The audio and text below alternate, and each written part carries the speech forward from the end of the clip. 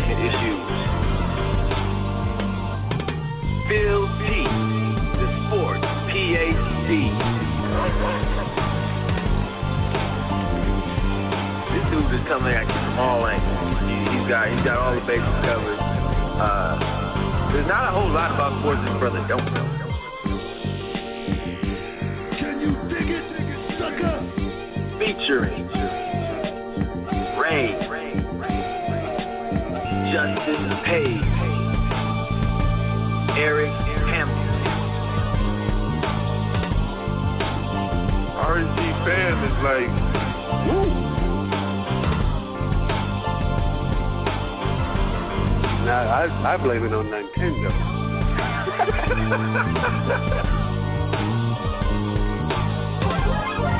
It's definitely a gin party around here.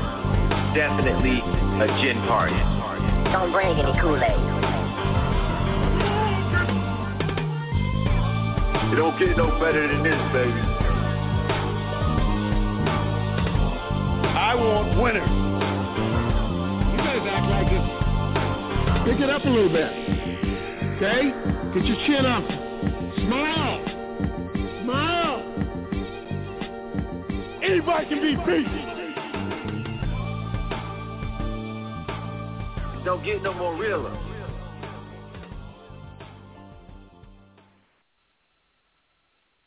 All right. Welcome to the Real Sports Guys, where real guys talk real sports, RSG, Renegade Radio.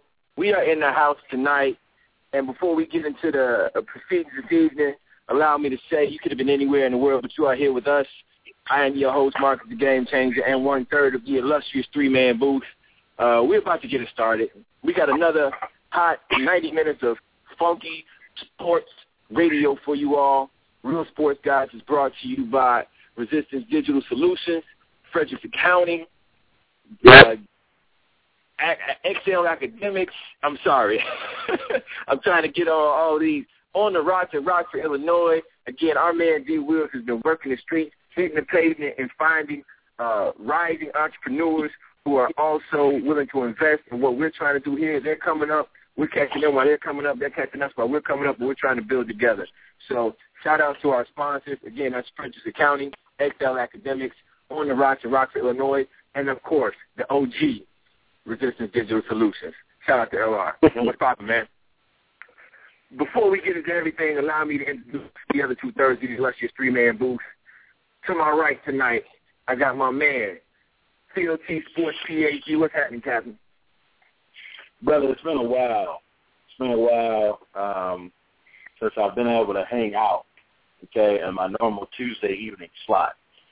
My alarm on my iPhone has been going off the last 6 weeks, but then it'll say cancel, But I'm back into the slot. had to do a whole lot of grown man stuff, specifically school, end of the semester stuff, but I'm here for the summer and moving forward. And I'll leave you with this. LeBron James has played himself into the top 10 of all-time conversation. I'll leave you with that. Because I know tonight. We got to have that conversation. We had that conversation. We got into it a little bit over text last night in the midst of the game, and given you pointed out the comments that Mark Jackson made, and your feed must have been much further ahead than mine. Because Mark Jackson said the comments like after we had like a back and forth for about 3 minutes. Then Mark Jackson finally said, "I was like, is he repeating himself?" He told me he was gonna say that already. But we will get into that a little bit amongst the many other things that we have in store for you all tonight. We have a special guest sitting in the left chair. Hey. It's baseball season, and so, we got to bring the inside the park guys out. We bring them off the 15-day DL. He's coming back healthy. Everything checked out. The doctors and checked him out. We got Hank in the house. Hank, how you feeling, bro? Man, I'm feeling great, man. It's been a long time since I've been on the air with you cats.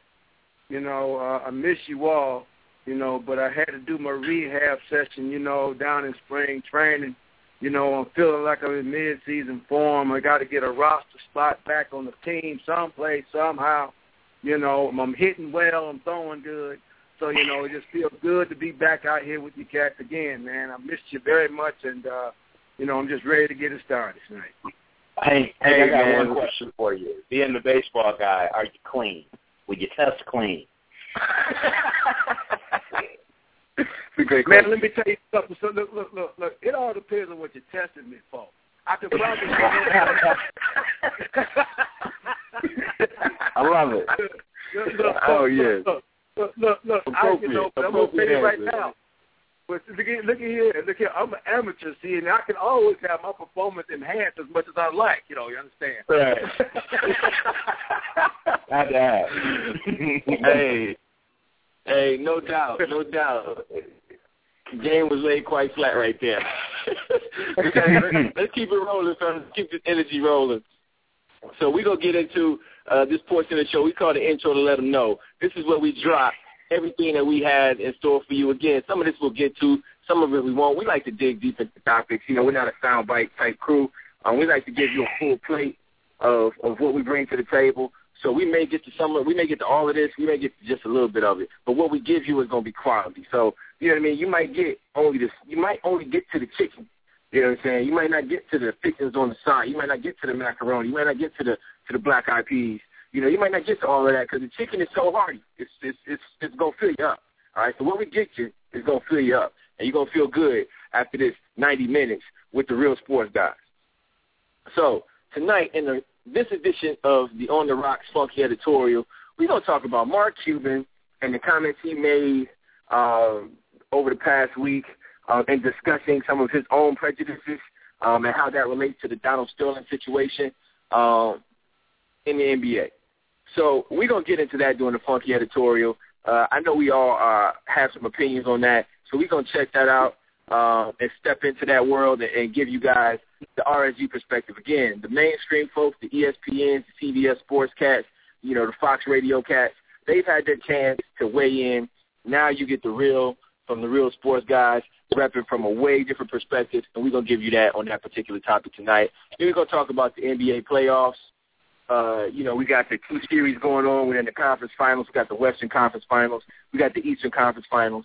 We're going to dig into those two series. There's so much ground to cover with how those series have evolved and how things have played out. We're going to dig into all of that. Hit you off with the Resistance Digital Dog of the Week. And then we're going to start to talk a little baseball. We're going to go inside the park. We have Hank in the house. We got PhD. We're going to have a little baseball talk for you all tonight. And then we're going to talk some football, talk a little Donnie football in particular, some Michael Sam. We haven't had a chance to weigh in on either of those particular topics yet. So hopefully we get to those because I got some real interesting takes on those two cats. And then we're going to hit you off with the XL Academics last word. So that is the show for tonight. We just going to get it rolling like we always do about this time. I'm going to hit you off a little something like this. Fellas, only one thing we need to say. Shall we say it, y'all? Melvin, Jimmy, Coleman, Ryan, say it. Everybody want to get funky one more time.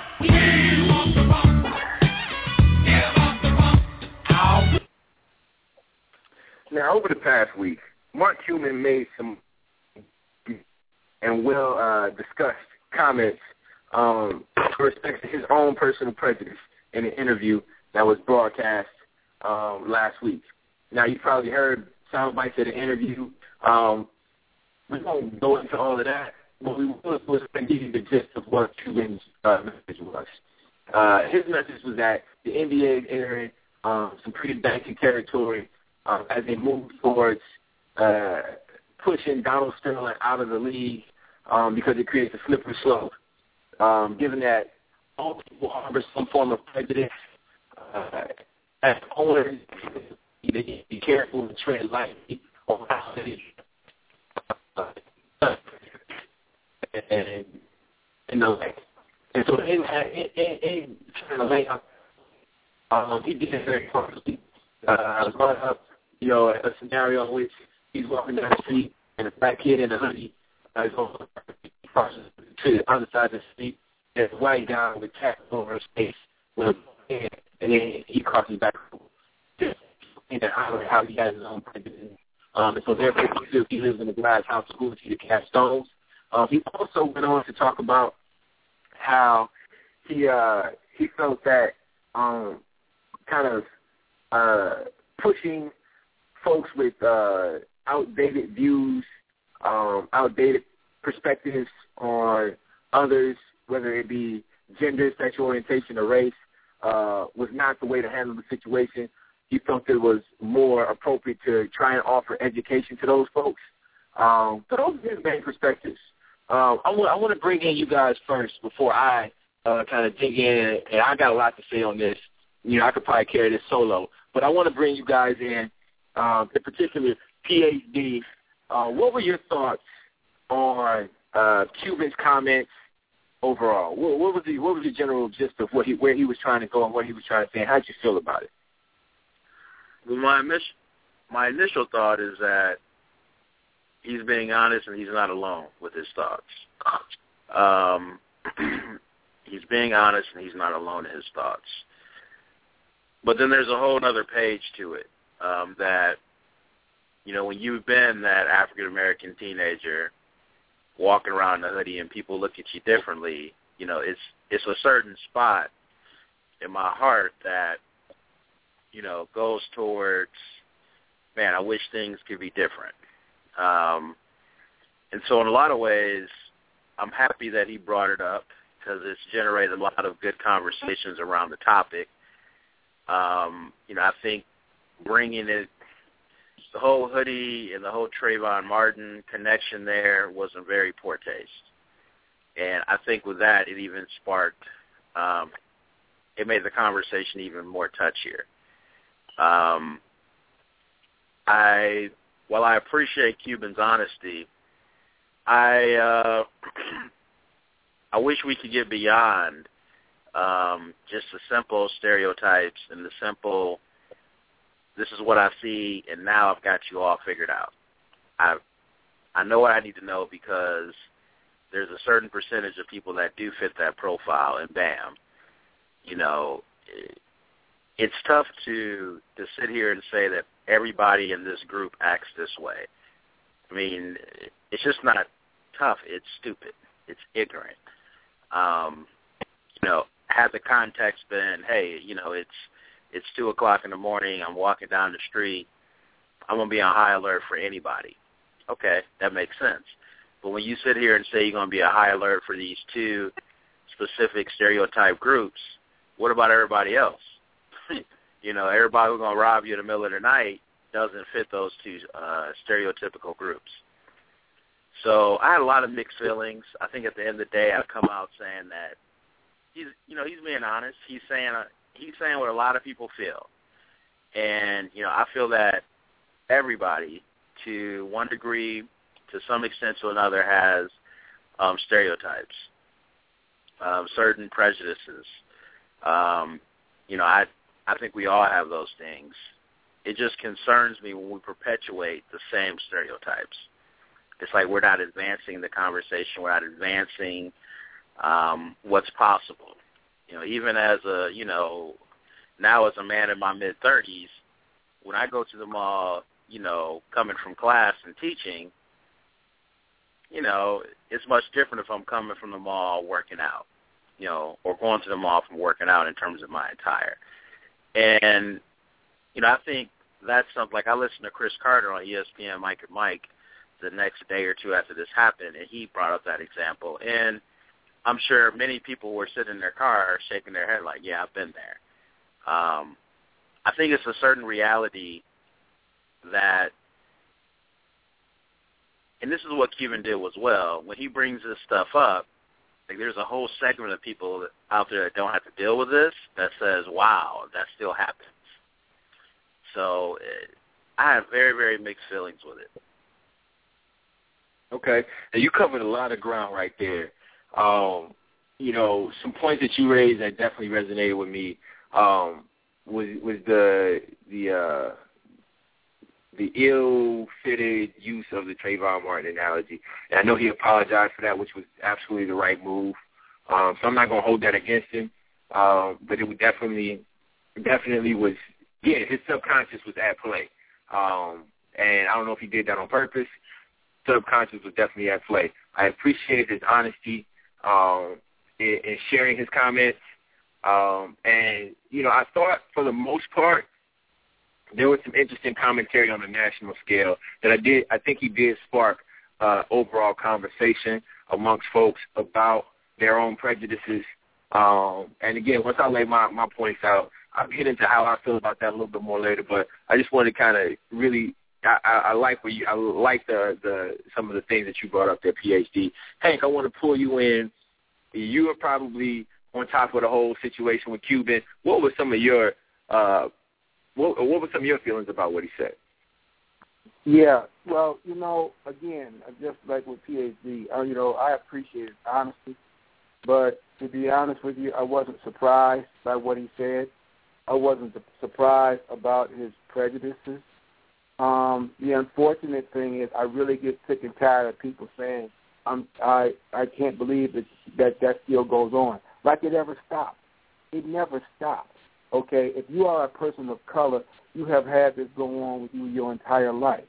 Okay, now you want to throw in, a person who's got a bunch of tattoos and that sort of thing, and to me that just got to sort of pacify the initial statement that he made about the hoodie, because, see, when you think about the whole thing, so if you are a person of color, should you now be, fearful of some person, a white person, who now wears a long trench coat and colors their hair because they may go shoot up a school? I mean, that's the whole thing about it. I do understand that, we all have our prejudices. It's part of life. It's a part of your life experience. But having said that, you get tired of the same old same. But I really get sick and tired of hearing that when you go to your ESPNs and those sort of stations, that everybody wants to act like they're so appalled that, this came out, or that what Donald Sterling said came out, and that something has to be done. It just frustrates me that, get real.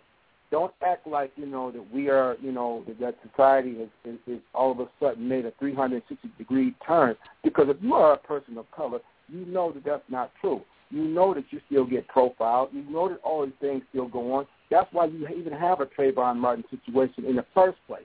Okay, because someone profiled this young man for doing absolutely nothing. So when you hear billionaires come on and they try to be sincere about what they feel, to me, it's shallow. To me, it's very shallow because it's like, you're taking something and say, now in 2014, we've got to do something different than what we've done in the last 30, 40, 50 years, but all of a sudden you still have the same things going on. You still have those same prejudices still, manifesting themselves in different ways. And then you still have that, what I call classic outrage. And then it goes back again till somebody else says something else. You know, I know we're talking about the NBA, but help me understand how in 2014 you still have a professional football team called the Redskins. It's the same old. So, you know. Yeah, you just dropped jewels on the listeners out there. I mean, you broke it down in plain and simple terms, and that's what bugged me about the situation is the naivety of my man Mark Cuban making the comments that he made, and in a very slick kind of a way, trying to justify the prejudices. Now, you know, some comments that he made in his particular comments that I'll kind of go through. First, the analogy with Trayvon Martin. Now, I get it. You know, you got a kid, black man, whatever, in a hoodie. And then on top of that, you got a guy across the street who looks, as he described him, as a skinhead. Now you're in a situation where you have these two characters, but ultimately the only thing that made Trayvon Martin or the black kid in the hoodie a threat was the fact that he was black. The other guy had a hat and a bald head. He made some choices around his appearance that made him look like a threat. The other person did not make any choices. You know, he was just born black, and so that makes him automatically a threat. So I had an issue with that. You know, I had an issue with that analogy. As the more of the audio came out and heard the full audio, then I had an issue with the whole idea of, well, nobody's perfect. And that's what people got to understand. Nobody's asking you to be perfect. It's exactly the opposite. We're asking you to acknowledge your imperfections and then deal with them. So, yes, you're not perfect. Yes, everybody has prejudices. You have prejudices based upon gender. You have prejudices based upon sexual orientation, upon the shoes people wear, upon how they wear their hat. You know, Colin Cowherd always talks about hat to the back guy. You know, there are prejudices on simple stuff. You know what I mean?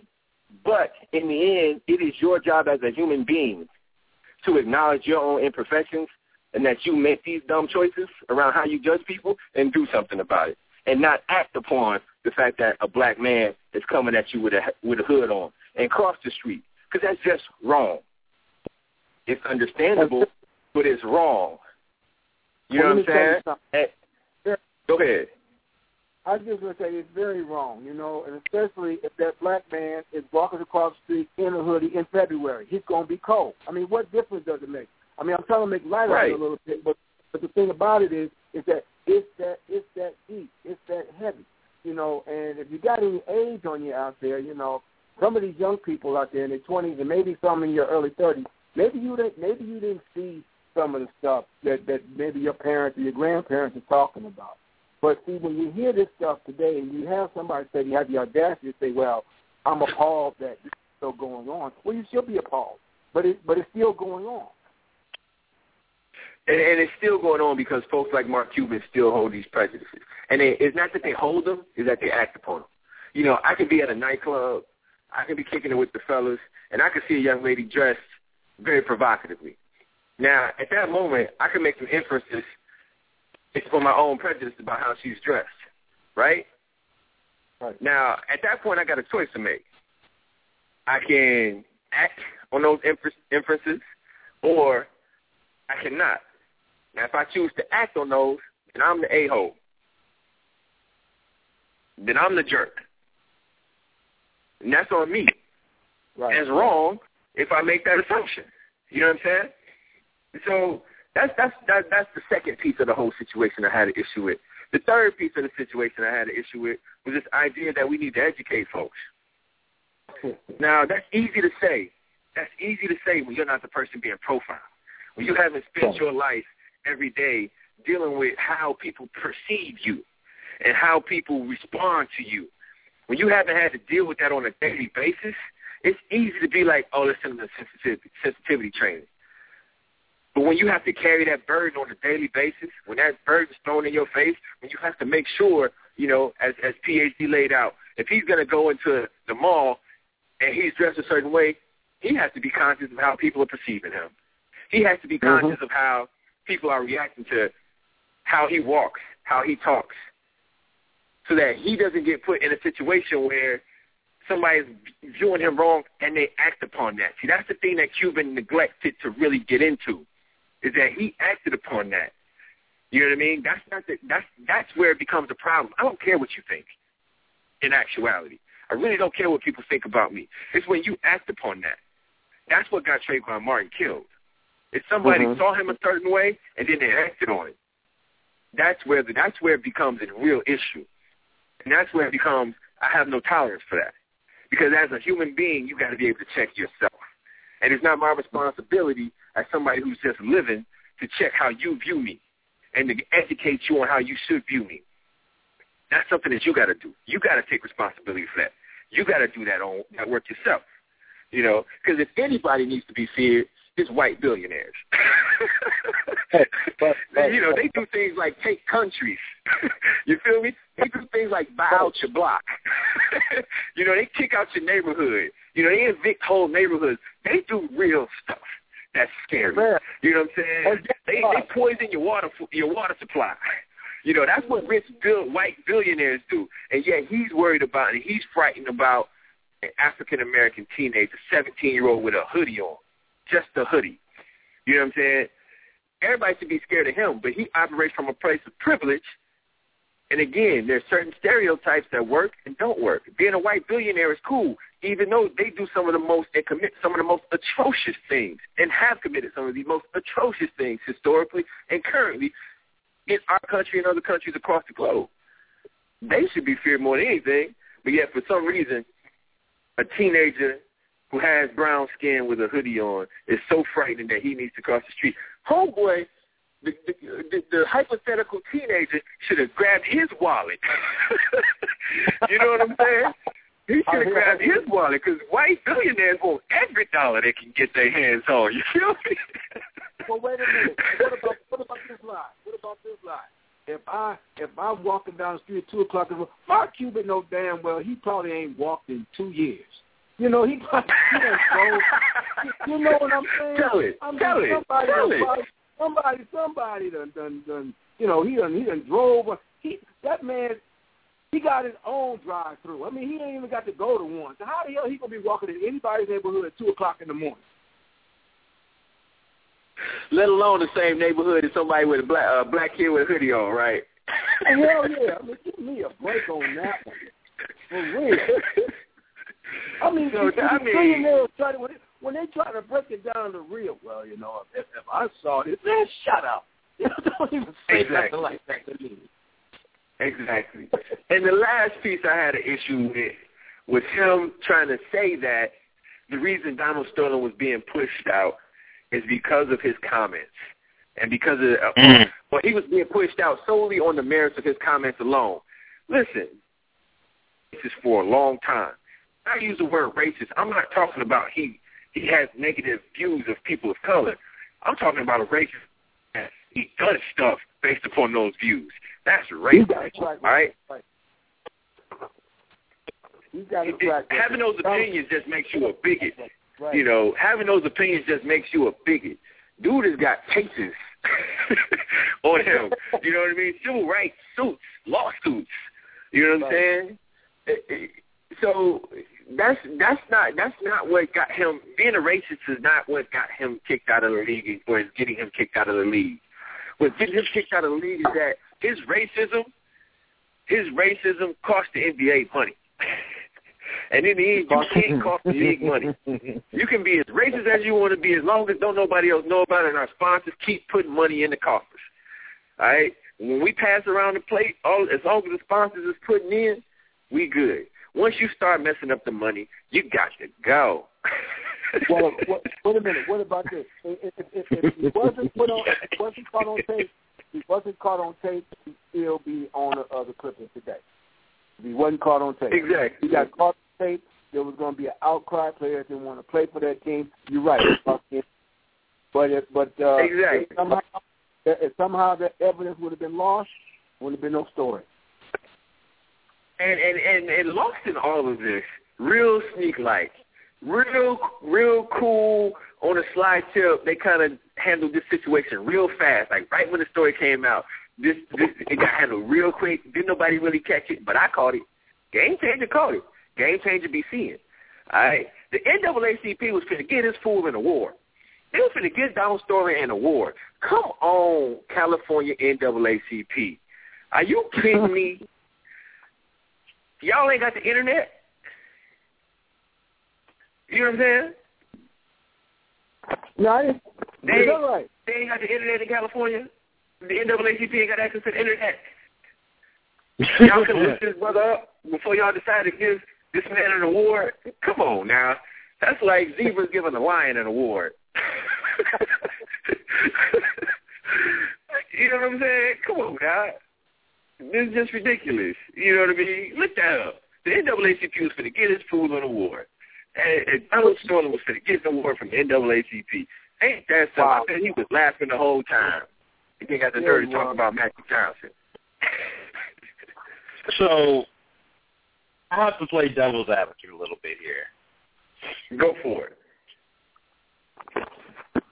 So there is a part of me that concerns me about the Donald Sterling piece, which may sound like it's pro-Donald Sterling. And I'll be the first one to say what he said in his comments in that hideous effort of a cover-up interview just sickened me. It did. Yeah. But I will say this.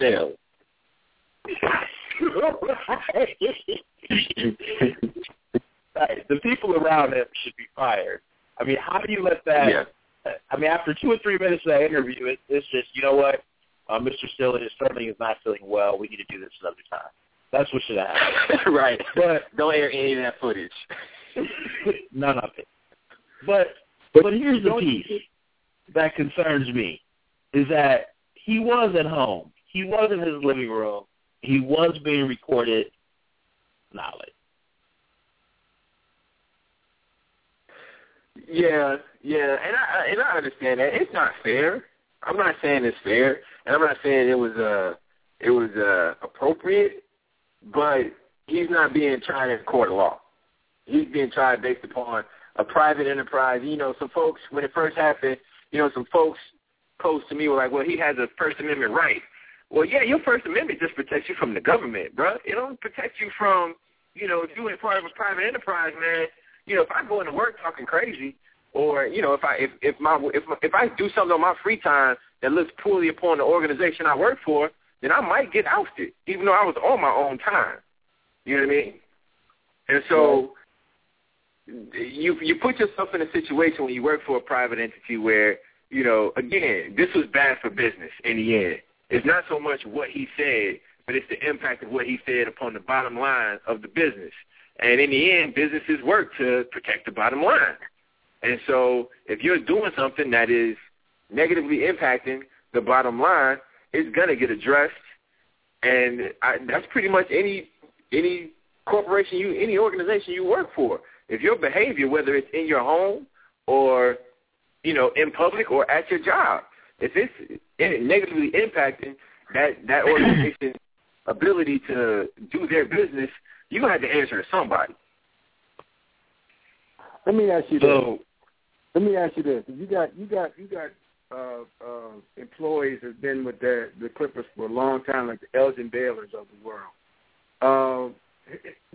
Just a question for you: How do you go forward if you those kind of guys? If you players of color or just employees of color, you probably heard a lot of this from Donald Sterling, but I mean, how do you if you're one of them now? How do you go forward with that? How do you go forward doing your job? It's difficult. That's why I think that in the end the team has to be sold. That's why in the end I think the team has to be sold. Ownership has to change hands because, and the NBA has to facilitate that sale. And this is why I say that is because it's sports, and sports is about competition. And what you would have is a segment of the population of humanity not wanting to work in this particular organization. You know what I'm saying? Black people, Latino people not wanting to work for this particular organization.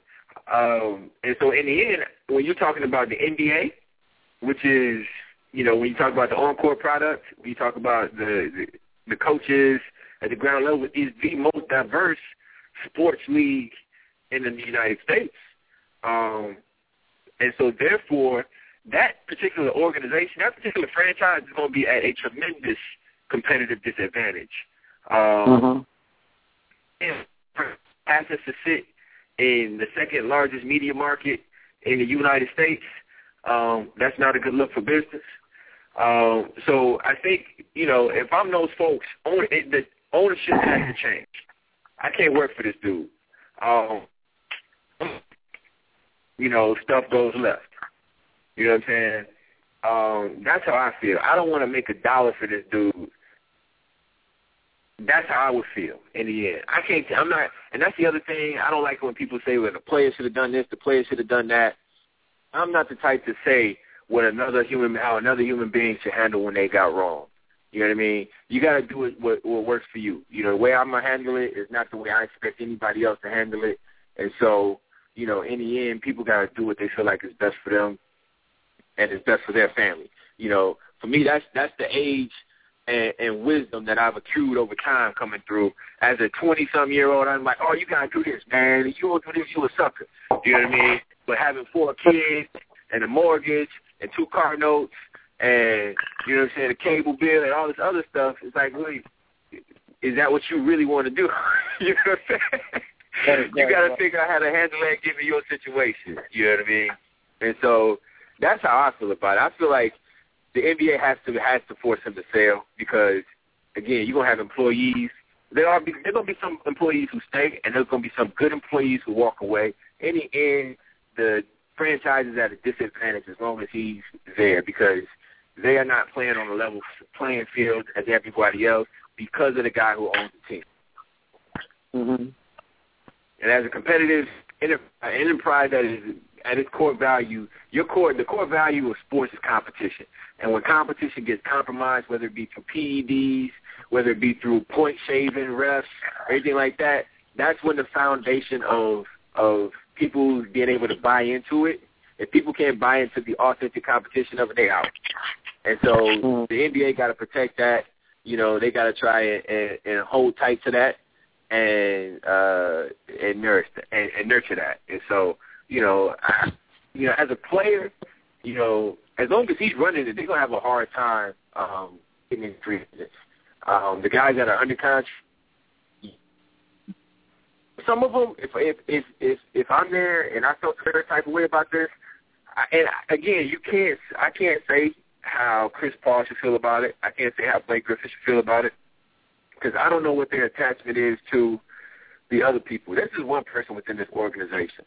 You know what I mean? There are other folks who they work with on a daily basis who are part of that organization, and I don't know what their emotional attachment to those people are, and to walk away from that, you know, it may be difficult for them. I don't know. I wouldn't blame them if they did, and I wouldn't blame them if they stayed. You know, each man has got to make their own situation and their own decision, their situation. But what I will say is, you know, again, people known about this cat for a minute. This isn't, you know, necessarily new. That would be my thing, is that how much have you known in the past? You know, and then to me that would be kind of just my like, so you can't be that outraged, bro. Right. You know what I mean? Like if I had to pick an owner to say something crazy like that, I'd have picked Sterling first. Honestly, I'd have picked Sterling first just a little bit. I didn't even know the whole history of this dude. Just a little bit I've known about him. If I was going to pick an owner, and I probably know like 6 owners. He's one of them. And, again, I know him for being uncouth, cheap, and really just not caring about the competitive product he puts on the floor. So if I was going to pick somebody to say something crazy, it would have been him or Cuban, to tell you the truth. Well, you know, the only benefit of the doubt I would have gave Cuban is that he's smart enough to know not to say that. Right. But, you know, Donald Sterling was already known to be one of the worst owners in the NBA anyway before this whole thing went down. You know, just one of the worst. I mean, all those years they had the first-round pick, and they never made the playoffs. I mean, they were terrible. Right. He was terrible. Right. Right. So, PAZ, what do you think about this, man? So unfortunately, I didn't get a chance to finish my thought. Technical difficulties, but so there is a small part of me that's saying that my man was sharing his feelings in his house, and my next statement, which probably would have avoided the last 15 minutes of conversation, is and I get why it's not illegal. It's an ethical thing that hurts the NBA's bottom line. I get that. That's why he has to go. But I think what we will see is when it's time for these owners to start voting, this whole bones in the closet, skeletons in the closet thing's going to come to the forefront. And you're going to have some cats that are going to be very uncomfortable voting out Sterling. I think the NBA will still get their majority. I think that's a big reason why Silver came down as hard as he did. It's just like House of Cards. You're going to whip them votes up and know where you at before you make a statement. And so I'm sure that he knew that he was going to have that 75% or whatever that cutoff is that he needs. But I think it's going to be 5 or 6 cats, and that are going to be very uncomfortable, perhaps like Cuban, and Cuban hasn't said it, but I think that's what Cuban has kind of put his toe in the water, like, okay, I don't know if I'm going to vote him out. And I think that's the one piece of the story, along with, and I've been joking with you guys, I think Magic Johnson is a bit too involved in this story. Whether it's on whether it's a tampering piece, or whether it's, he trying to finagle to get this team, or if it's something to do with this young lady. I'll just put it out there. Those are the two things about this story that I feel like there's more to kind of come out. Because of these owners, they know they got a lot of dirt in their closet. And Sterling, I believe he has the most seniority in regards of all of the owners in the NBA. And they do pretty extensive background checks, man, before these cats get approved to buy a franchise. I mean, that's why you'll never see, a cat who's fighting T.I., in the club or the restaurant, wherever it's at, like Floyd Mayweather, ever buying an NBA franchise. I mean, these cats get vetted big time, and Sterling knows a lot of dirt on these people. He may be 80-something years old. He may be losing it. But my man got a notebook. He got a notebook somewhere. And like D. Will said last night over text, which I'm still laughing about. He's like, does Roy Hibbert have pictures on Vogel? Why is Vogel still playing this guy? Man, Donald Sterling has some dirt and pictures on people. And I think once you bring in this morality piece to it, because that's what it is. It's a morality piece. I think there's going to be a handful of owners that are going to feel uncomfortable, and uncomfortable to the point where they're either, not going to vote or they're going to vote to keep him. I think we're getting set up for that. And then that has the ripple effect that you all were just talking about. Hank brought up a good point. If you work for the Clippers, you're a player or somebody in the front office, what do you do moving forward?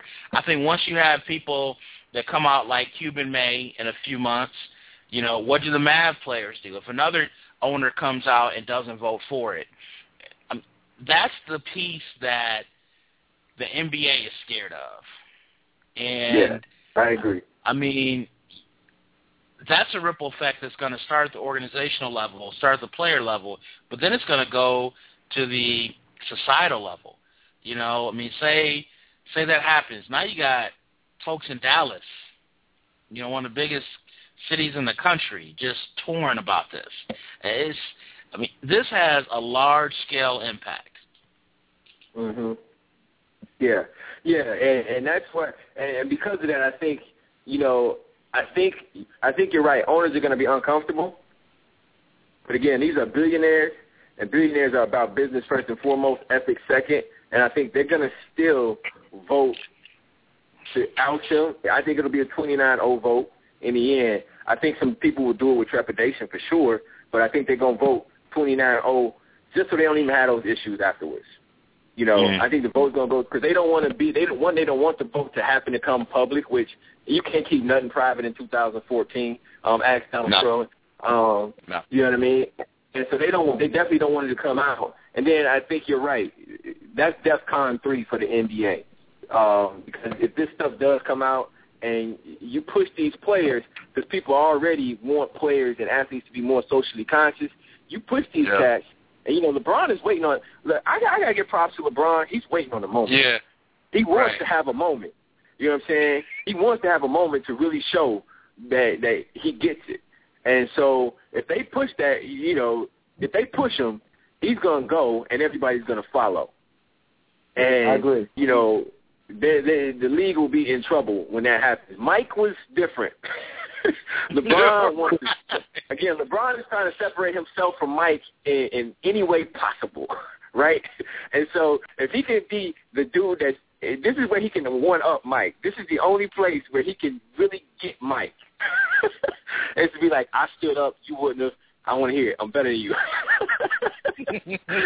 So, you know, that's going to happen. But I would like to see Donald Sterling show up because, you know, old folks always got a manila folder with some stuff in it. And I guarantee you Donald Sterling got a manila folder with some stuff in it. And and you know what he going to do because he's 80 and he don't quite get how stuff works. He going to come in the meeting and just throw it on the table. And lean back.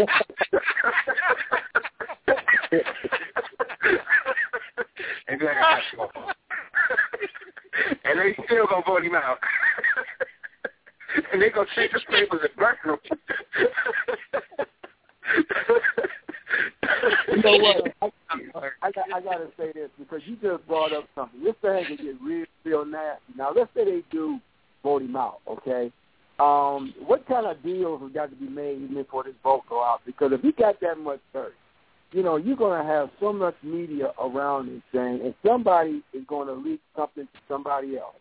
And I'm here to hurry up and tell you, this thing could turn into one of the biggest scandals you ever seen about the NBA. It ain't got nothing to do with basketball. Right. Hey, man, ain't no billionaire crime. Let's see what that looks like. You know, I'm trying to like black crime. I want to see some billionaire crime. Let's see what that looks like. You know, I want to see these cats go at each other. That'd be interesting. I'd be intrigued for sure. I'd definitely be intrigued to see what pops out. You know, and again, it's gonna be stuff that people don't. It's gonna be crimes that you don't even understand, right? It's gonna be scandals that it's like he embezzled, you know, $7 million from an IPO. You know what I'm saying? I don't know what that means. I mean, it sounds horrible, but I really don't know how to feel about that. You know what I'm saying? It is. I don't really know how to feel about that. You feel me? So I'm sure there is some scandalous stuff that all of you don't get that far in life without really having stepped on some toes here or there, or done some things that maybe you shouldn't have done. What about some games and the point shaving and stuff like that? You think that might come out in some of this? You know, owners saying, okay, hey, man. Hey, I'm telling you, we saw some controversy. You never know. I tell you what.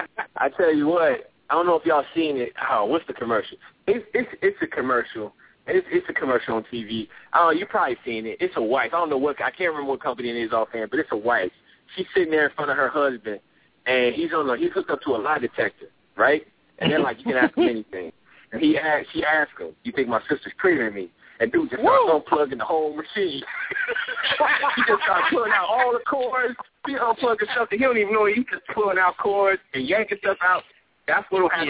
Yeah. Adam Silver's just going to start pulling cords out. Ain't going to be a TV telecast nowhere. The internet will be broke. You go on the NBA web page, it's going to be out of service. Adam Silver's just going to be yanking stuff out now. Talk about this. You know what I'm saying? Right before the announcement gets dropped, the screen just going, you're going to see them colored bars you used to get back in the day. You know? Right. Yeah, man. Exactly. You're going to get that. You're going to get that emergency broadcast. You know, you're going to get the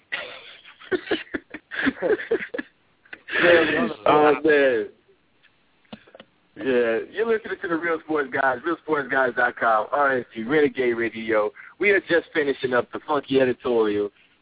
We just gave you about 50 minutes straight of just good stuff on Mark Cuban, Donald Sterling, and the NBA.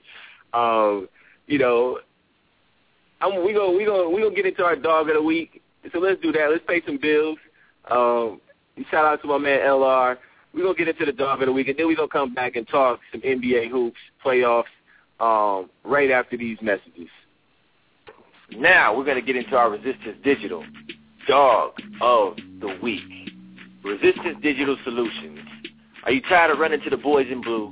Are you done with listening to sales staff trying to upsell you technology that you don't need? We've all been there. So what did the Real Sports Guys do? We contacted Resistance Digital Solutions for all our technology needs. They are not there to meet sales quotas or make profit margins. They simply just want to sell you what you need at a fair price. From iPads to PCs to flat screens, TVs, or intricate home theater systems, they customize every solution based on your needs. Check out their website at www.resistancedigital.com or email them at sales@resistancedigital.com for your custom technology solutions today. All right, fellas, we are in the midst of the Resistance Digital Dog of the Week, so let's just get right into it. I'm going to start with you, my man, PhD. Give me your dog of the week. You know how it goes. We need more dogs. My dog of the week is Chris Bosh. He balled out yesterday, and he needs to be aggressive like he was in Game 4 against the Pacers yesterday. He was attacking the basket. Now, forget about the perimeter shots. He started out hot in the beginning of the game. What impressed me more was taking the ball to the rack. Now, this is a guy, if you look at his last 4 seasons, 5 seasons in Toronto, he was in the top 10 of free throw attempts. 8.3, 8.6, 8 free throws a game, 8 free throws a game. 2010 is last year, 8 free throws a game. If you look at the last 4 seasons in Miami, he went from 6 to 5 to 4 to only 3 free throw shots per game this season. He needs to be more aggressive. If he gets to the line 7 to 8 times in the next 6 to 10 games, they will win the 3rd straight championship. If he does not, I don't think they can win. Definitive. Had some numbers to back it up. I like that dog of the week. Hank, give me your dog of the week, man. We need more dogs. You know what? Listen, we done spent the majority of the show talking about the NBA, and I'm on the show tonight. So listen, I would be remiss if I didn't come on here and talk a little bit about some baseball. That's right, baseball. So my dog of the week has got to be somebody from the major league. So here goes. My dog of the week is pitcher Josh Beckett of the Los Angeles Dodgers, who threw the first no-hitter of the 2014 season against the Philadelphia Phillies. He only walked 3 batters and struck out 6 over 9 innings. Josh Beckett was thought to be dead. He was just thrown in at that big trade between the Boston Red Sox and the Dodgers a couple of years ago. But lo and behold, here he is back again and throws the first no-hitter. There you go, my man, Josh Beckett, dog of the week. I love it. And, I was saving, I was hoping we would get to talk about the cat, Ryu. Back in my day, we called that dude Ryu. It was a cat on a video game named Ryu. Spelled it exactly the same, and he used to throw fireballs just like this. I just wanted to hear that.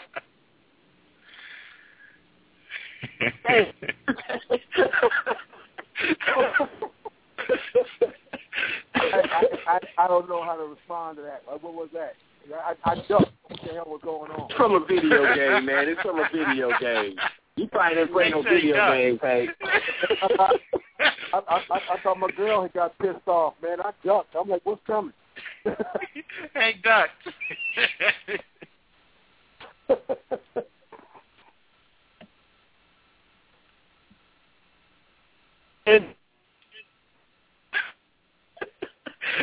Shout out to Ray, man. We got to get that cat back on. Okay. I will give my dog of the week.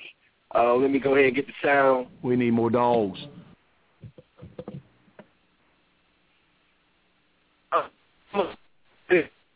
outside the box. I'm going to go with this kid, Johnny Football. You know, I'm not a fan of him as a football player, but he took a recent picture with a lot of beautiful people, a lot of good-looking folks.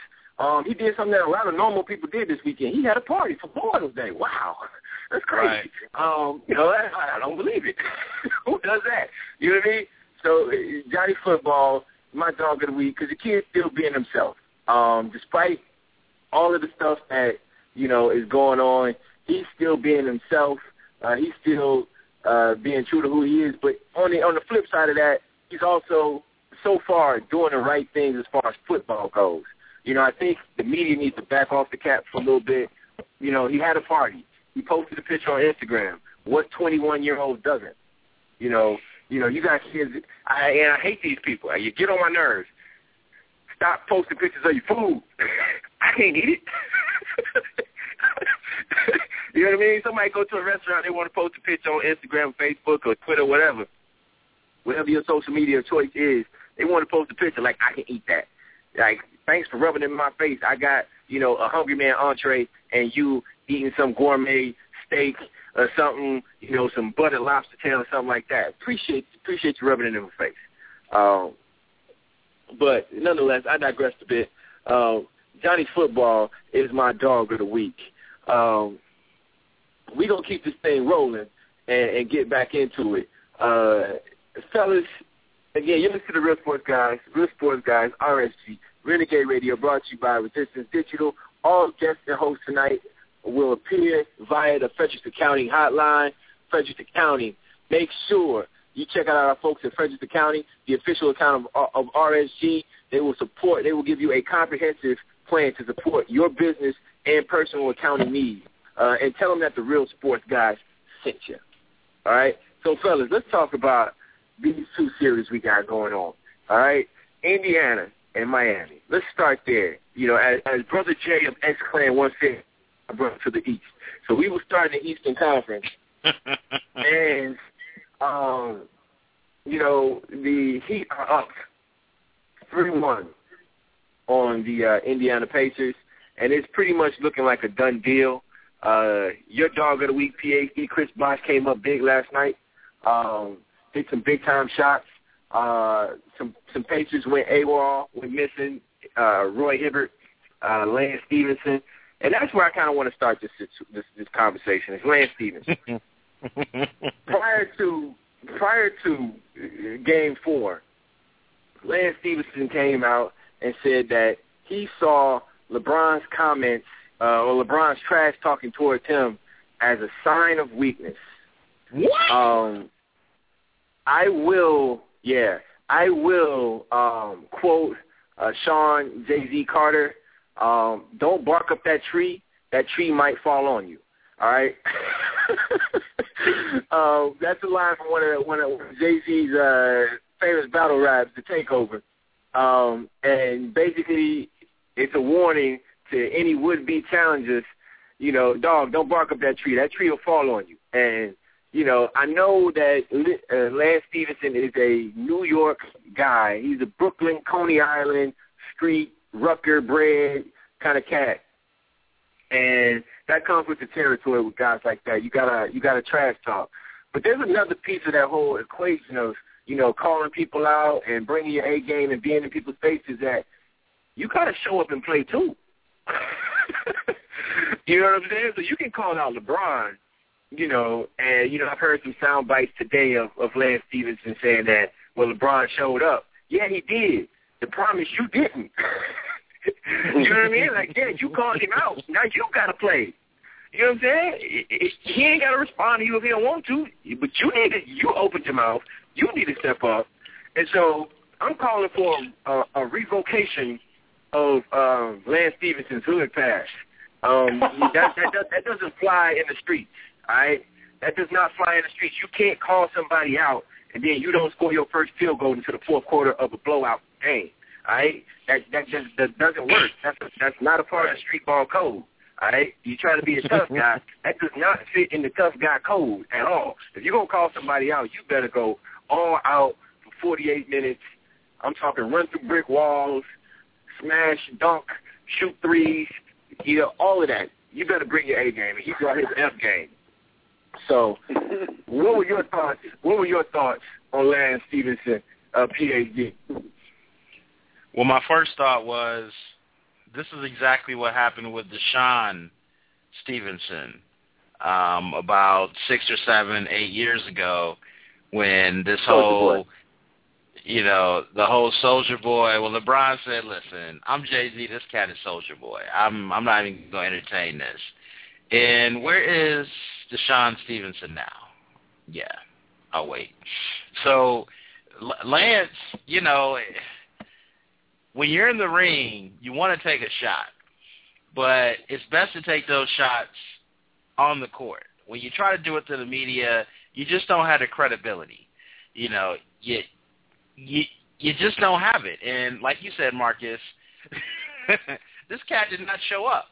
So the Pacers remind me of the Atlanta Hawks teams of the late 80s, the mid to late 80s, where they had all this talent. Right. Dominique, Tree Rollins, young Doc Rivers, Battle. I mean, they had a deep team, and they would win 50, 55 games a year. They would push the Pistons and the Bulls in the Central Conference. But you know what? Come playoff time, you knew they were going to self-destruct. You just knew they were going to self-destruct. And it's one of those things where you just kind of just wait for them to hurt themselves. And that's what we're seeing with the Pacers. So I feel like they have the ability to make a turn, kind of like the Pistons did against the Celtics back in the 80s, and then the Bulls did against the Pistons, where they had to do some growing up. But they eventually got it. And to me, it centers on Paul George. It centers on Lance Stephenson, or bringing in somebody that can be that number 2 scorer behind George. So to me, this series is over. But it got the Heat's attention. And I think that's the best thing that could have happened for the Heat. The next best thing is for them to close these guys out after Game 5. Because D. Wade is being held together with gum, spit, tape, and whatever else. And so an extra 2 or 3 or 4 days of rest, where the Spurs probably won't get that, is going to be very helpful come the finals.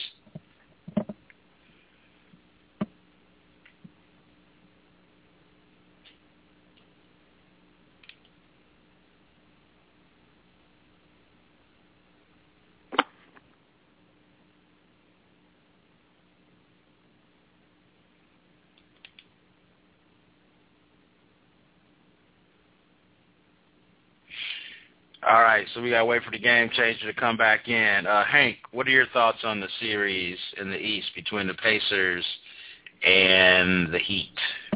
Well, what I've seen so far is, the Heat is, all sizzle. The Pacers is all sizzle and no steak.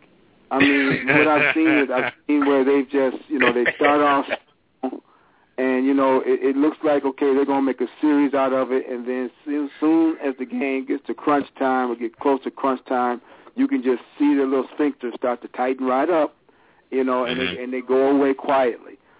First of all, I believe that they've got a lot of problems on their team, for as talented as they are.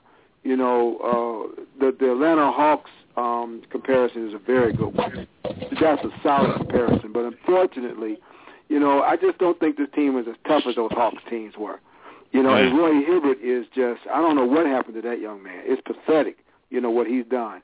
But I believe that the series is over. The one thing the Heat has shown is that they have the heart of a champion. They don't panic. They let the game go, and when it's time to turn it on, they turn it on. It's going to be very difficult I think they're going to win their third in a row simply because I believe that now, I know we're talking about the East, but I believe that OKC is going to push the Spurs, but if Westbrook keeps lighting it up like he is, it may not be the Spurs. So, game changer, I'm going to bring you back in on this one. Appreciate it. If LeBron wins the third, we're having a storm out here, so reception and those kind of things are a little bit iffy. That's right. That's right. As Hubie Brown would say, it's a little iffy, Mike. So, game changer, let me ask you. If LeBron wins his third chip, where do we put him at in terms of the all-time players? Well, he's easily in the top 10. Easily in the top 10. We had this conversation last night, and, you know, it was prompted by Mark Jackson making a statement that in his all-time starting at small forward. And, you know, it didn't take me long to reflect on that and say, even if you count Larry Bird as a small forward, I'll listen, but I'm probably still taking LeBron because defensively, this dude is just at another level defensively. I mean, this is probably, other than maybe Hakeem, this is probably the second dude I've seen in my 30-some years on this planet and my 20-some years of watching basketball that can guard all 5 spots. Yeah. For extended periods of time. I think Hakeem could have done it because he just had he was just an athletic freak and had the foot speed and the foot quickness to be all over the court and guard many different kinds of guys. LeBron just has the strength and quickness, explosiveness combination that we have never seen. I mean, we have never seen anything like this. And he is definitely in that conversation. And we always talk about the little room on RSG. You know, there's that top 10, and within that top 10, there's another, like, subsection of that top 10 where the elite of the elite go. You know, there's the VIP room, and then within the VIP room, there's a little room off to the side where, you know, you got to knock 3 times, you got to have a special pass, you know what I'm saying, to get in. And LeBron is bamming, I mean, double fist bamming on the door to that little room. In my little room, I got Mike, I got Bird, I got Magic, I got Wilt, I got Kareem, and I got Duncan. Those are the cats in my little room. LeBron is about to go into that little room. And he's in the VIP, which is the top 10. He's in the VIP room, for sure. He's in there. There's no doubt. And again, you know, when you talk about his combination, if you go ahead, if you want to, let's say you want to say Larry Bird is a small forward, and let's have this hypothetical debate, right? Larry's career numbers are actually very surprising. Career Larry is close to 24 points a game, 10 rebounds, 6 assists, which is, and great shooting. Again, the thing that I think separates Larry and LeBron is LeBron. I mean, defensively. I mean, if you really want to get my 5, I got Magic at the point. So I got my 6'9" point guard, right? And then I'm putting him on the small forward of the other team. I got my 2 guard is Mike. He can take the point guard on the other team. My 3-man is LeBron. He can guard other teams too, even though he's 6'9", 250. You know what I'm saying? And then my power forward, you know, I'm gonna go with Duncan, you know, as my power forward. And then my center, you know, I'm gonna take Wilt just for the icing on the cake. I might take Russell because Russell don't need the ball, you know what I mean? But that's my starting 5 right there. You know, you're getting it from all angles. You know, I got a physical beast, you know, in the middle. I got, you know, a physical beast, 2 beasts on the wing, and Mike and LeBron shutting down everything, you know. I got Magic, you know, a 6'9" point guard, you know, and then I got Tim Duncan, you know, great pick and roll player. So him and Magic, you got 2 6'10" dudes running pick and roll. Deal with that, all right? So I think he's definitely in that category, and I think, you know, one point you brought up is the evolution of his face-up game. I want you to talk about that a little bit and how, you know, we've been talking about Paul George, and Hank brought up the point when the crunch time comes, the Pacers they tighten up. And the reason I think they tighten up is because Paul George really isn't ready for crunch time yet. No. He still has another level to go to, and this is a turning point for him. Either he's going to figure it out after this series and come back next year with some stuff. You know, I always talk about Paul Pierce and how Pierce, you know, he's the type of cat, you ask him as a point guard, as a guard, yo, where you like to get the ball? And he said, anywhere. You know, I got a lot of stuff in my game. You know, I got a lot of stuff. You know what I'm saying? Like, I got a lot of stuff, you know what I'm saying, so I can get it anywhere. You know, that's the kind of cat Paul Pierce is. You give him the ball at the elbow, the skinny post, you know what I'm saying, on the baseline, you know, at the key. You know, you can get him the ball in a lot of different places, and he's got something. He's got a series of things that he's going to work you through to get his shot off from that particular spot on the floor. Paul George doesn't have that yet. And LeBron has taken his game to another level because he has that. You know, one, he has the most indefensible, you know, LeBron is Bo Jackson from Tecmo Bowl on the basketball court. Jack just dunked off of this dude. I mean, he drives to the basket. It's the most indefensible play in basketball. Like, he gets going, and it's like, what are you going to do? Like, there were several times last night where he came down a lane, and Indiana Pacer players full-out grabbed his brother. I mean, full-out grabbed him, and he just ran right through their arms. So that's really – I want you to talk about that a little bit, PhD, because you have a real great perspective on this face-up game. Go ahead. So when you look at LeBron's game, and I think 3 or 4 summers ago, we were all – me to a lesser extent, but we were all pretty critical on his offensive arsenal for good reason. And I think we're to a point where we are so used to picking apart his game, we are missing the revolution right in front of us in terms of his game and how it has matured and developed on the offensive end. I don't think you can name more than one other guy, and we did this yesterday in terms of Oscar Robertson, who was as good as LeBron is right now when you combine these 3 elements, playmaking, scoring, and defense. In my opinion, I think he's numero uno. And I will say I can't go much beyond or before 1980. So guys like Elgin Baylor, I will sit out those conversations. But the only guy I really will entertain there will be Oscar. So what we're seeing in LeBron is we're seeing a guy who is as close to Magic Johnson that we've seen, in terms of playmaking. Not better than Magic, but certainly as close as what we've seen. I think he's getting to the point where his face-up game, when you look at triple threat position, 15 to 18 feet, and you just don't know what he's going to do. Is he going to drive by you? Is he going to take, a pull-back jumper? Is he going to turn around and post you up? There's nothing you can do with that right now. And I think that element of his offensive game is probably better than that element of Jordan's game. Now, I will give you that Jordan had 4 or 5 other moves that were better. His turnaround jump shot, driving the lane, his fadeaway. But in terms of facing it up, I've seen LeBron, man. I think LeBron is one of the top 5 mid-range shooters right now, being defended in the game right now. And we couldn't say that as recent as last year or maybe even the year before. His offensive game is just a beast. And the thing about LeBron is you cannot send help to him consistently. And this is why I think he can dominate for another 5 or 6 years. If you send help to him, he will burn you because he will find the open shooter, and my man is happy to do that. So he has developed an offensive game that I think we are starting to appreciate more of, but people are still being very critical. And my man's been in the league for 11 years.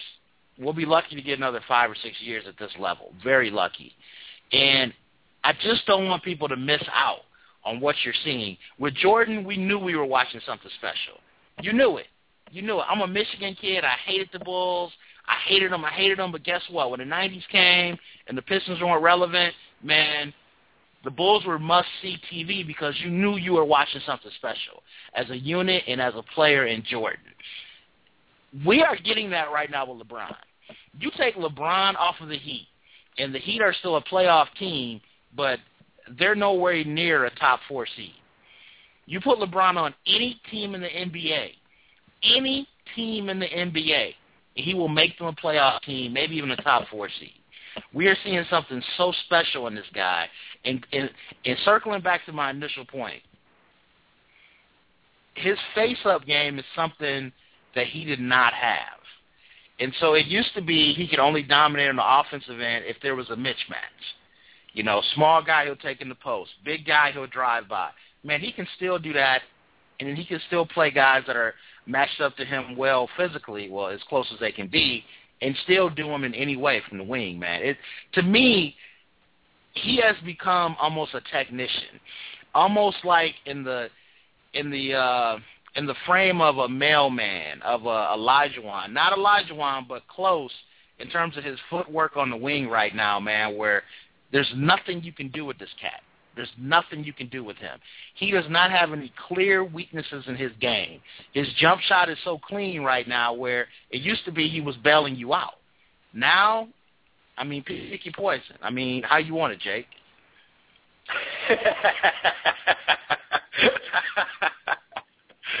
Well said. Again, I think you laid that out pretty well. Yeah, I mean, there's not much more to say. I mean, Bron is I don't know, Hank, what's your opinion on LeBron right now? Where you at with this cat? I'll tell you right now, okay? You can't deny his game. You can't deny the evolution of his game. But now, for the old schoolers, the old school Hooper watchers, let's keep in mind that LeBron James left his team to go to the Heat. I will always argue this, that for him to be truly great and to be in that VIP room with the rest of those players, he's got to figure out a way to fly solo and win a championship. Now, I'm not saying that is right, but Kobe did it. Michael Scho did it.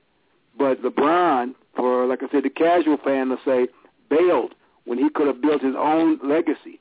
But regardless of what happens with the Miami Heat and how great he'll end up being, that will always be D. Wade's team.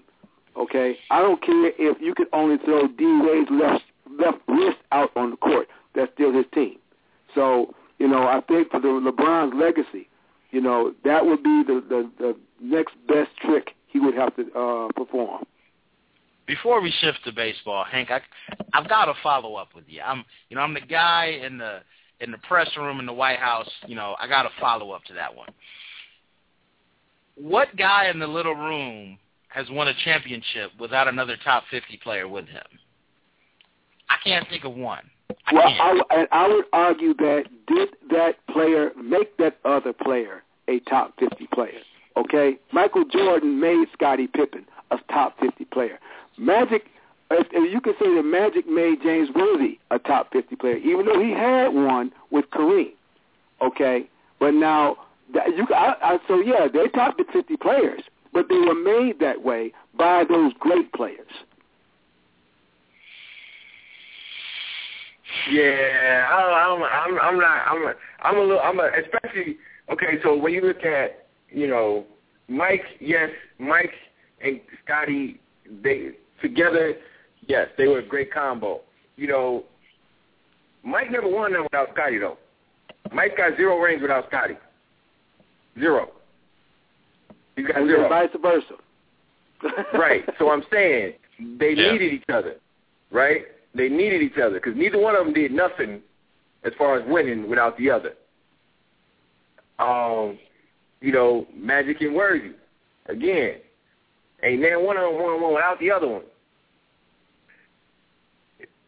So I think you can make that argument. But I think that when you look at those teams, when you look at those players, okay, when it got down to crunch, okay, you knew whose team it was, okay.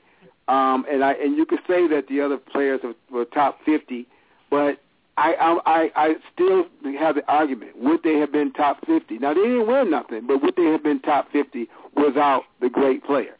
And that's a compelling argument, I guess, for another time. I think we're splitting hairs, though.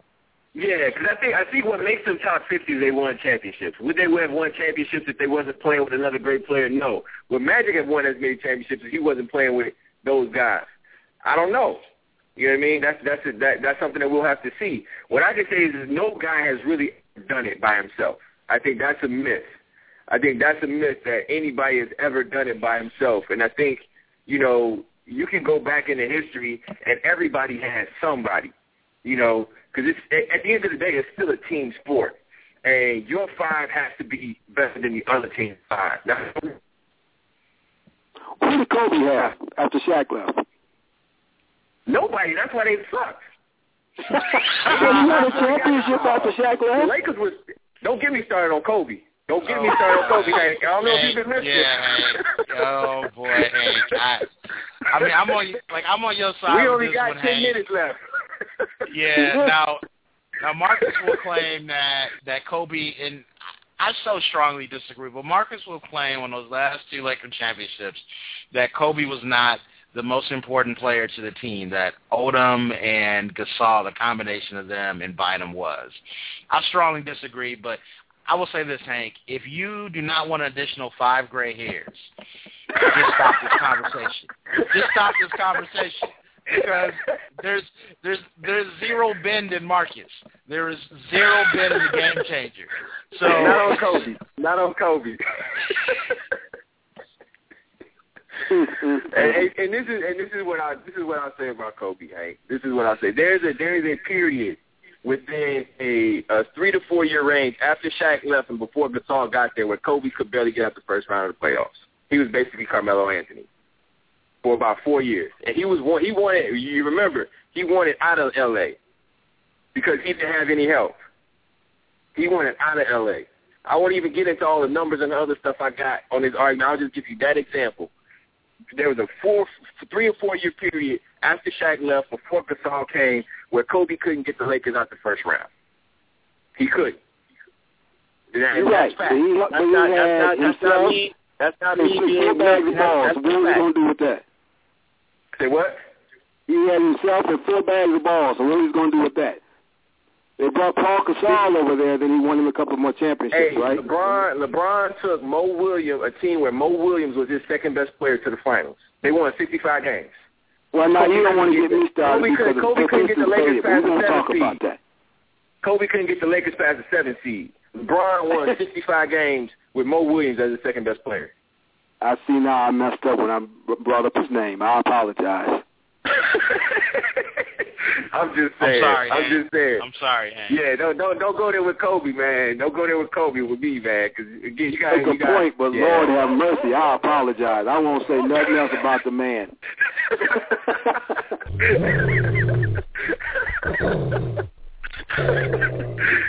Oh man, my bad, Hank. My bad. Kobe, that's the one, man. That's where the Rottweilers come out, man. That's where the Rottweilers come out. You know, I don't even got Kobe in my VIP room, so you know what I'm saying. That's just me, though. I know I got a different opinion on that guy than most people.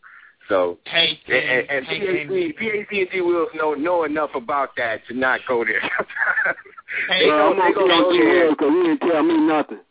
Hank, in quiet moments, I can get him to bend. I mean, when I say quiet moments, I mean like 10 minutes before we about to get married.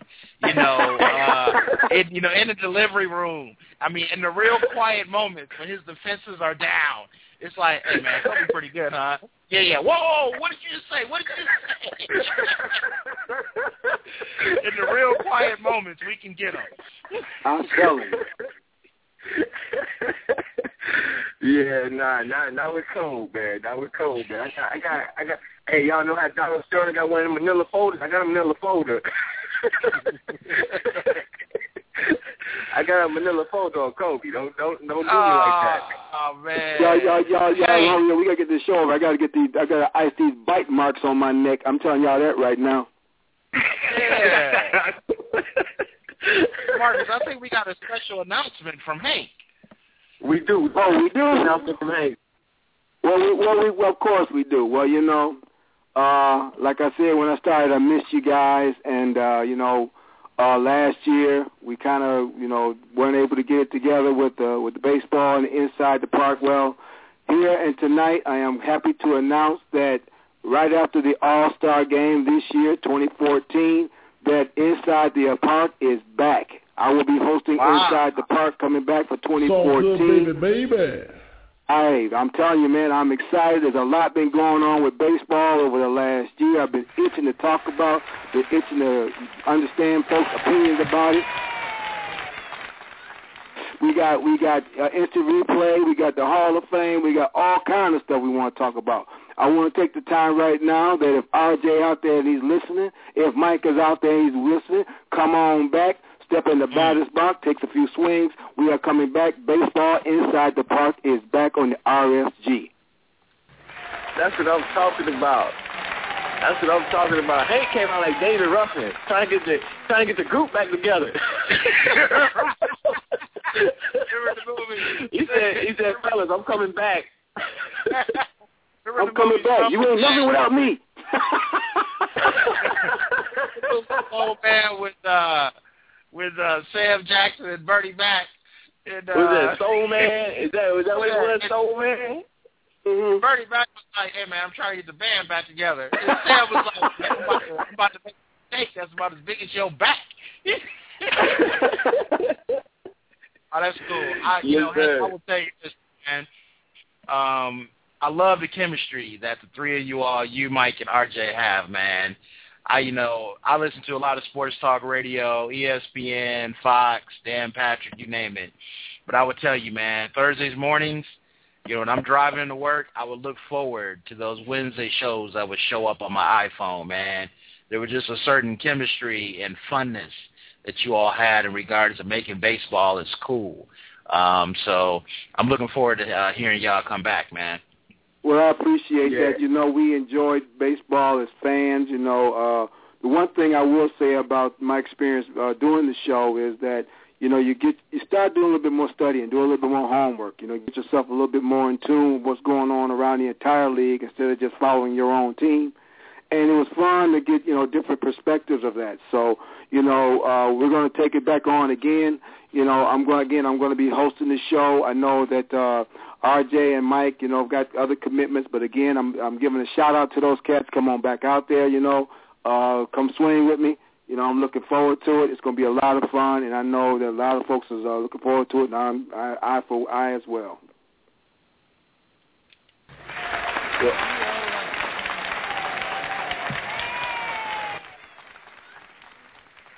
Well, hey, man, I'm glad to have you guys back in the fold. And as Phil T said, man, you guys had a great tenor to what you did, and it's good to have that back.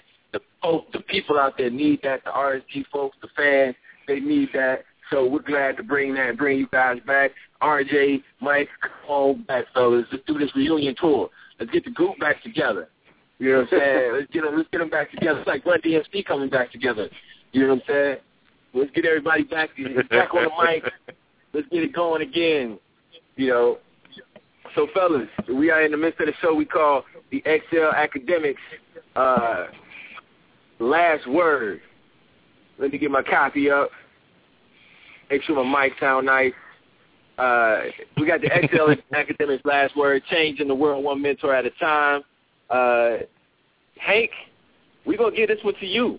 You got the last 2 minutes of the show free to go wherever you want to go, brother. I'm going to put a little music underneath and go ahead and do what you do. All right. Well, let me just start by saying, it's been just great to be out here and being able to talk a little bit of sports with these young cats and to really get back into just talking to the folks out there. I'm excited about being back with the show, and I'm absolutely excited about baseball and getting y'all back in tune to what that's all about.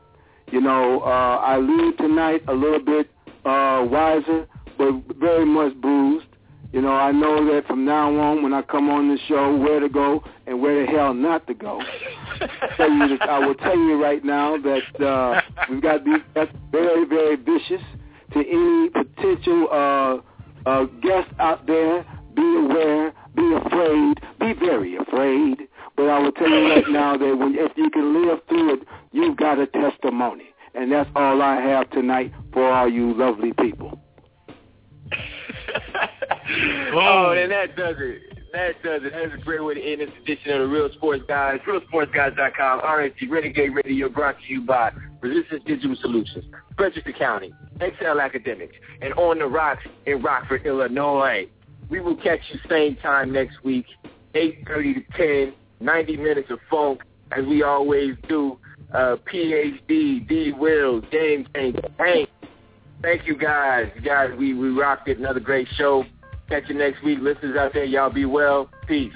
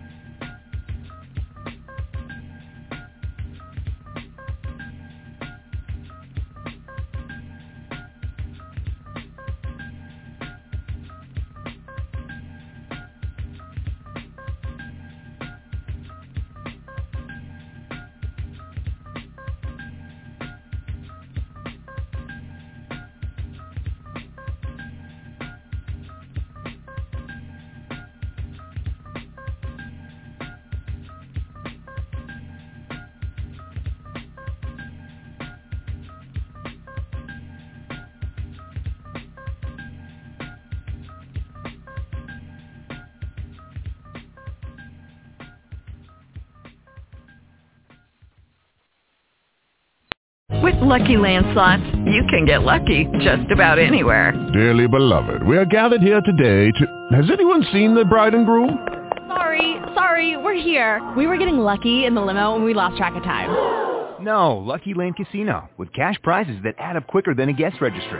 In that case, I pronounce you lucky. Play for free at LuckyLandSlots.com. Daily bonuses are waiting. No purchase necessary. Void where prohibited by law. 18+. Terms and conditions apply. See website for details.